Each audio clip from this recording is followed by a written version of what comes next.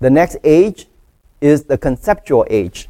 We are in the information age. A lot of information. And now, what to do with the information?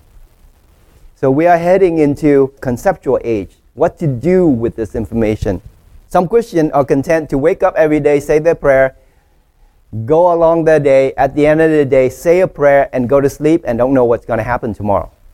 That kind of life will not get you anywhere. What I want you to think about is your whole lifespan. Why were you created? What are you doing? Where are you going? And what happened to you at the end? Knowing what will happen at the end would change what you do right now. If I were to tell you, once you walk out this door today, it will be dark, what would you do? Versus if I tell you, once you walk out of this door today, there will still be the sun.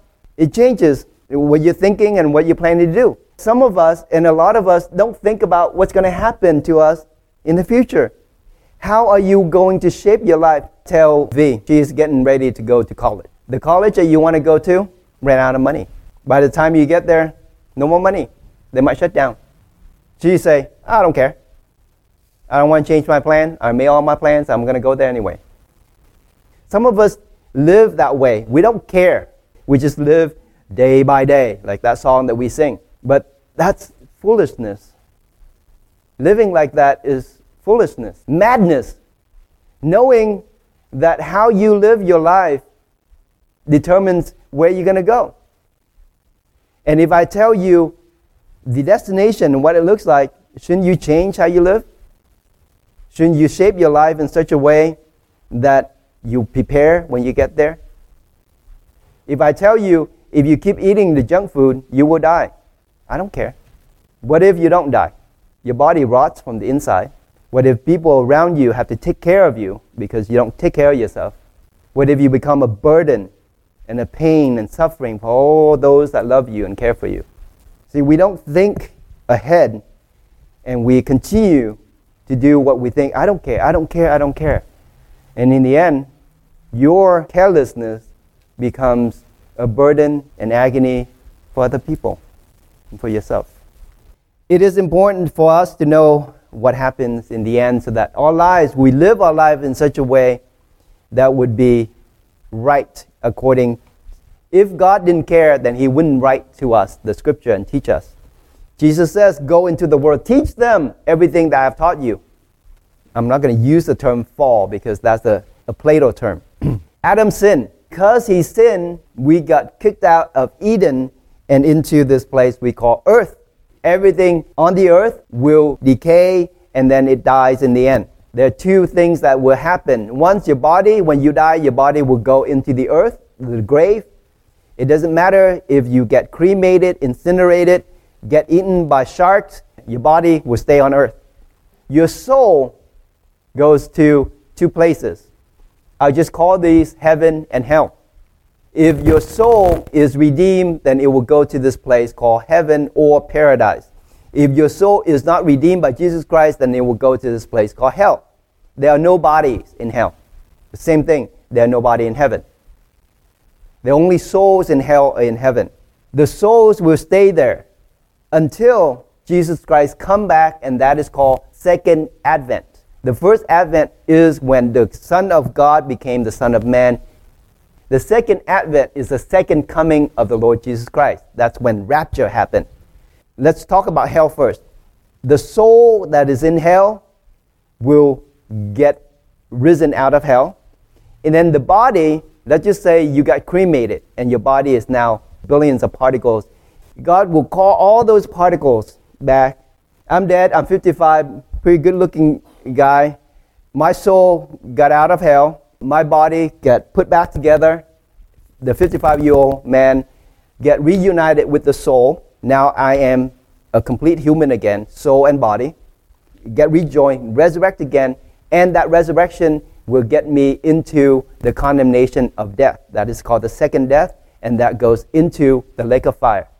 Body and soul get resurrected, go into the lake of fire. If you are redeemed by God, Joanne, a 120-year-old woman, her soul comes out of heaven, her body comes out of the earth, the soul gets rejoined with the body, Now she is human again. And then there's a next step that happens to Joanne. Joanne, 120-year-old body, will get transformed. On the mount, when Jesus was transfigured, that same thing will happen to you. You will get transformed. And your 120-year-old body will now get rejuvenated. It's still your body, but then it gets rejuvenated. And now you have a glorified body. It is still just the same Joanne, but Joanne is now rejuvenated and glorified. Age doesn't matter anymore because now you're in eternity. And then you are beautified. Not that you are not beautiful right now, but you could be more beautiful. The transformation happens, you don't go to heaven because you just got out of heaven. Then the next thing that will happen is Jesus Christ will bring the new city down to us, and that city is called the New Jerusalem. And when Jerusalem comes down to the new heaven and the new earth, Joanne will come into the New Jerusalem with Jesus Christ as the ruler and king and all authority. The sun and the moon is not there because he is light. There are no more death. There are no more pain. No more waiting in line. You don't eat if you don't want to. Eat is for fun. Sleep is for fun. I wouldn't mind not eating or sleeping. But then, again, I'll be in hell. That is what's going on in the end. Very broad stroke so that you can see what will happen to you in the end. Now, new heaven, new earth is still earth. It's not heaven. Okay, I hope we get this concept clear. It is not heaven. You are designed. God has created us to be human, and human belong on earth. And the Bible will tell you that Jesus Christ is doing what? Preparing a place for you. He's not preparing heaven for you. He's preparing what's called a new heaven and a new earth. And the word heaven here is it is the new cosmos for us. And in this new earth is the new Jerusalem. It's the new city for the saints. And those who are redeemed by Christ will go there. Let's go to John chapter 5, verse 28 and 29. Jesus says, "Marvel not at this, for the hour is coming in that which all that are in the graves shall hear his voice and shall come forth. And they that have done good unto resurrection of life, and they that have done evil unto the resurrection of condemnation or damnation." So we know that everyone will get resurrected. If you are resurrected into the New Jerusalem, that is called the first resurrection. If you get resurrected into the lake of fire, that is called the second death. First and second represent the order in time.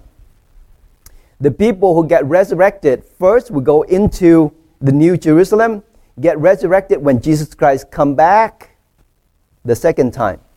The people who get resurrected after, or called the second death, get resurrected into damnation. That is when the millennium has been ended. When you are resurrected in the first resurrection, when Jesus Christ come back, heavens returns your soul, the earth returns your body, it joins again, you are the old being, you get transformed, you are taken with Christ into the marriage feast, the marriage of the Lamb.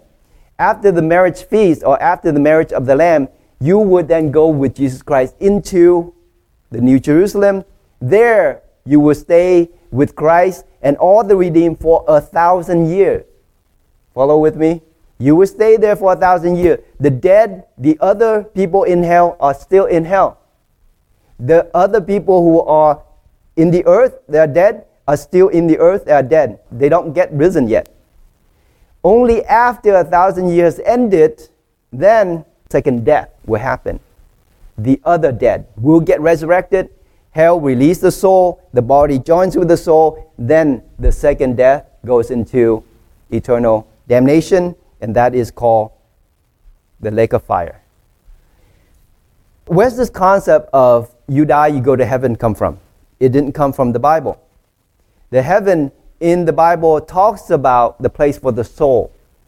And when your body separates from the soul, there is a concept that Plato came up with. There's this place, and this place is called the realm of the forms.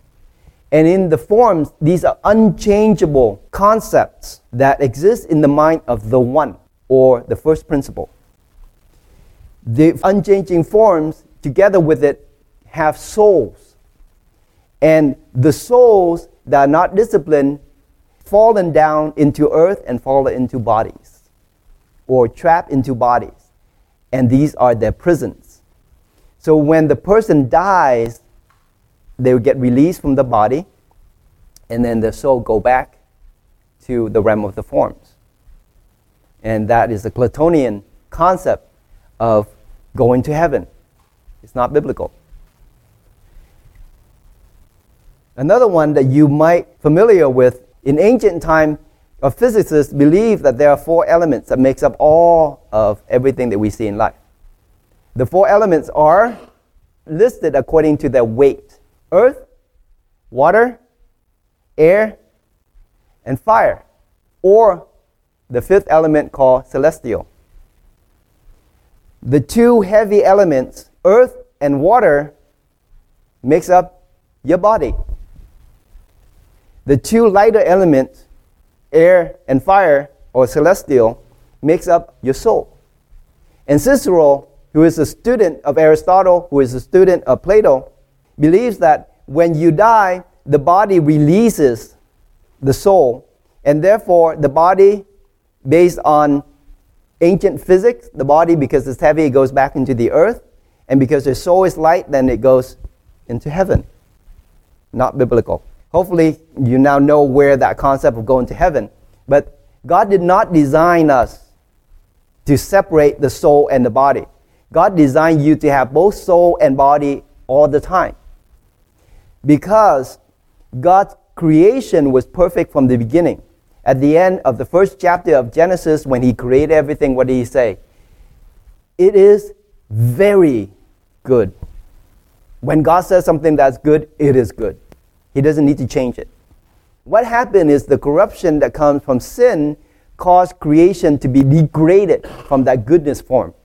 What Jesus Christ did is restoring that goodness that God has made in the beginning. You and I, we need our body and we need our soul. We cannot exist happily with our soul and body separated. And therefore, the saints, John saw the saints under the altar in the book of Revelation. They are crying out to God because their body and their soul is now separated. They are in this place where we can call paradise. It is not happy. Yes, of course, happier when you are in the flesh. So when you are separated from the flesh, you are no longer tied to these external things. But you are not completely happy when you're in this place called paradise. And the scripture tells you the saints who are in paradise, they're saying, God, when will you allow us to rejoin with our bodies? When is the resurrection happens? When will you avenge our death? They're not happy in paradise. They're waiting for the resurrection to happen. So this concept of having this eternal joy in heaven is wrong. It's not biblical. It is the perfect place. Paul says this, to be absent from the flesh is to be present with the Lord, but it's not the most happy place. To be absent from the flesh is to be with the Lord. He said it's happy because he no longer has to deal with sin. He doesn't have to deal with death anymore. He doesn't have to deal with pain anymore. He doesn't have to deal with people not liking his Instagram post anymore. That's just a form of happiness, but it's not ultimate happiness. It's not the beatific vision. However, those who are in this place, whether they are in paradise or in hell, they're waiting. They're in a state of waiting. When you're waiting for something, are you happy? Not entirely. They're waiting for their time to get resurrected. Now, there are 2 resurrections happen in 2 different times. The first resurrection, when Jesus Christ come back, those who are in Christ, if you believe in Jesus Christ, if Jesus Christ's blood has atoned you, then when Jesus Christ come back, you will go with him. If you don't go with him, this is what happens. You stay on earth. When Jesus Christ come back and he takes the church with him, the glory of God, of Christ, and the church will be absent from the world. It means chaos. Evil will get let loose. Unimaginable things will happen when you stay here without the church of God. That will be what happened when Jesus Christ takes the saints with him. That's called the first resurrection. When Jesus takes you with him, your body get rejoined with your soul. The saints said, "Thank you, God." And then they will be with Jesus Christ in the New Jerusalem. Now, what about the people who are on earth? John tells you of this story. The devil will be let loose. The church will not be there anymore. And because you have seen Jesus Christ, there is no longer faith. Faith will be gone, abolished. You cannot say, "I believe in Jesus Christ." You can't do that anymore. Your faith will not save you anymore. That's why Jesus says, "Blessed are those who have not seen and believe," because they have seen Jesus came back. What use is there for faith? So now, because they've seen Jesus come back, they don't need faith anymore. So how did they get saved? By not denying Jesus Christ when you get tortured by the devil. That's how you get saved. So all of those after the resurrection of the saints who get killed, or the Bible says martyred, will be saved. Where they live? Good question. They live outside the city.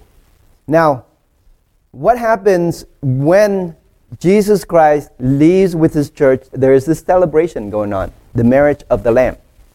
And in the marriage of the Lamb, those who are betrothed to Christ, remember the parable of the 10 virgins? The hour comes, the 5 virgins who were prepared get into the marriage feast, and the 5 who were left behind. Tells you about the duality of life. Those who believe and prepare goes with Christ, and those who were not left behind. When they left behind, will they get saved? Those 5 virgins, will they get saved? They might get saved, but the only way for salvation would be martyrdom, meaning the devil will kill them if they do not reject Jesus Christ. So that's the only way. Now, for some of you, you say, wait a minute, weren't there other people who went straight to heaven without having to see death in the body? Remember Enoch? Remember Elijah? Chariots of fire, Enoch walked with God and he was not. They went to heaven in the bodies. Did they? We don't know where they go. But we do know this. In Revelation, there are 2 witnesses. After the church is gone with Christ, God sent 2 witnesses down. And they witnessed and did signs and miracles on earth. And then what happened to them? They got killed. Everybody died. Jesus Christ, what about him? Don't you remember the cross? He died. He didn't get resurrected in the first resurrection, because there's no first resurrection. There's only the resurrection for Jesus Christ. He is the resurrection. 500 people saw him. So Jesus Christ resurrected, and he became the first fruit of the resurrection. And therefore, we can all participate in his resurrection at the first resurrection. Everybody dies. What about Moses? Well, the Bible said he died. Couldn't find his body. It doesn't mean that he didn't die. What happens then between death and resurrection? Between death and resurrection, when you're on your bed and when you die, your soul will go to either paradise or goes to hell, and then your body goes into the grave. That's what happens. You are waiting. But in this time, Jesus Christ prepared for you a place. He is building this new kingdom for us. It were not so, then I wouldn't have tell you. But I go to prepare for you a place, so that where I am, you'll be there with me also. Isn't that incredible? So what is it? Why is it taking him so long? We don't know. I don't know. What is long to you? And what is long to God? God has to wait on our patience, or can he take his time? We're not God. Jesus Christ is preparing. What did he do on earth? He finished the work on earth by redeeming mankind. How long did it take him? 33 years, earth years, to finish the redemption work on earth. What is he doing now? He is restoring heaven. because of that serpent. Remember the serpent? Lucifer. Who was he? He was the head of the angel. And when he fell, what happened? He took a third of the angel with him, and we call them fallen angels. Another name for fallen angels are demons. Where are they? Fallen angels are not in hell. When the scripture talk about the place where the angels are, they call that place using the Greek term Tartarus. That place would get open. Hell, Tartarus, death itself, everything got taken together, and also the souls of the unjust. He took all of that, everything will go into the lake of fire. Jesus Christ in heaven right now, restoring the order to the celestial realm, which is he's taking charge, he's taking control of the angels. He is now not only the head of the church, but he's also the head of all of the principalities in the heavenly places. And when he comes back, who does Jesus Christ come back at the second advent with? All the angels of God in flaming fire, avenging the wicked. So when Jesus Christ comes back, he's coming back with his holy angels. And then the church, we who are in Christ, get transformed and taken up with him. We, together with the angels, together with Christ in the New Jerusalem, and we will be there for 1,000 years. So that is your future. 1,000 years reigning with Christ, and therefore the Bible tells you that, know you not that you also judge the angels? When does that happen? It happens at the end of the millennium. What angels are you judging? Fallen angels. I'm telling you all of this to draw you a picture of what happens at the end of time and into eternity, to tell you that there's nothing that you can do between death and resurrection. There's absolutely nothing you can do. The only thing to do there is wait. You won't feel any pain. There's no sadness, nothing there, but nothing you can do.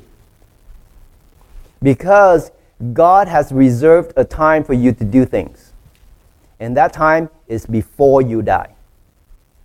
Now, here, this is when life matters. This is when what you do matters.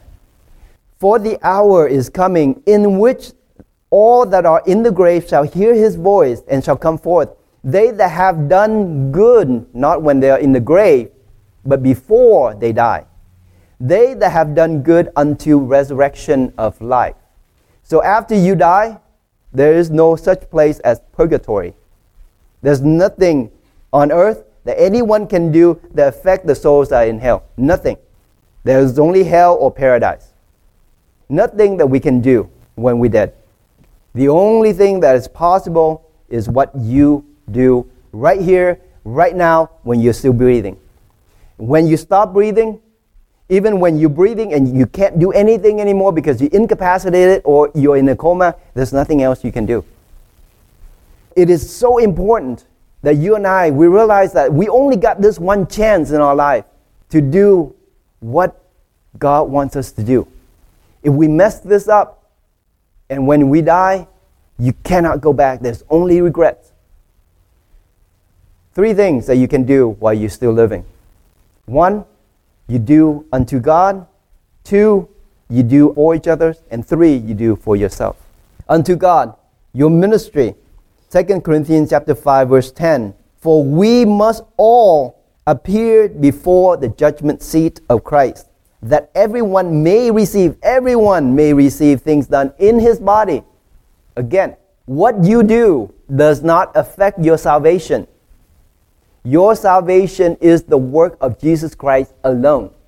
Your salvation, whether you're saved or not, is Christ's work alone. Your work here is constitute the good work.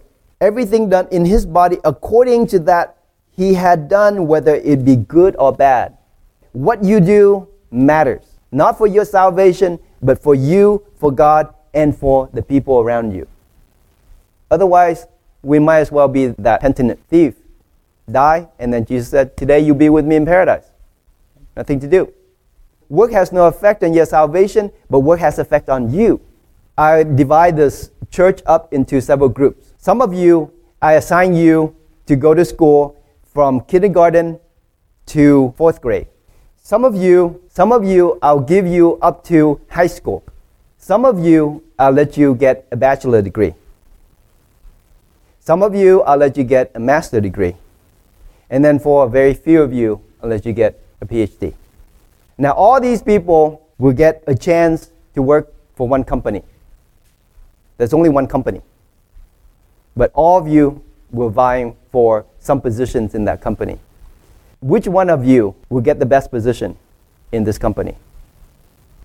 We have been given one chance to learn about God. Every one of you have been given this chance to know God because what you do matters in eternity.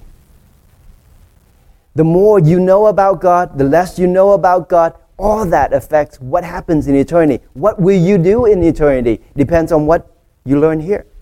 Because remember, we get resurrected what? With our bodies. Not with something new. With your body, how you die, that's how you're going to get resurrected. Jesus says this, work when it's yet still day. That's why Jesus, when people said, Lord, would it be good to just stay here? Said, no, I can't. I still have work that my Father has given me to do. I need to finish that work. We all need to finish the work that the Father has given to us. Otherwise, are you that unfaithful servant that God has given you talent and you decided not to do with it? Secondly, unto each other, unto men. We have been instructed to love God with all our hearts, mind, and soul, and strength. And we also were instructed to love each other. By this, that men would know that you are my disciples, how you love each other. All responsibility to each other is why we're still alive. You cannot knock on my door. Pastor Paul, can you help me if I'm dead? I can't help you if I'm dead. I can only help you if I'm alive. We can only help each other while we're alive. But yet, if we live so selflessly, my life is only for me, then in the end, you have gained nothing. So our lives has to be alive, living in blessing and in service for other people. Otherwise, your lives is not worth living. Why am I doing this today, right now? Why am I doing this every week? Why am I here? Because my life is a service to all of you. That's what my life means. That's what our life is supposed to mean. We should show our love to each other. And lastly, unto yourself. You live for others, for God, but also you live for yourself. Education is for yourself. Educate yourself in God is for you. You grow deeper in the knowledge of God so that you can be more effective in serving God and in serving the people around you. Father, we ask for your grace to pour over us the things that you have prepared for those who love you. It's beyond everything that we can imagine or dream of. But you have made yourself an example that we all can follow. You lived selflessly, you gave unconditionally, and you sacrificed everything. Lord, may we follow in the footsteps of the Lord Jesus Christ. And may we live our life in respect to the teaching and to the ordinances that you have given to us. May the just Christ, Lord, in this time while we yet have breath and in our nostril, that we will be instruments in the Master's hand, affecting the glory of the Lord Jesus Christ by serving, by ministering, by teaching, and by growing in you in every aspect of our being. In the name of the Lord Jesus Christ we pray. Amen.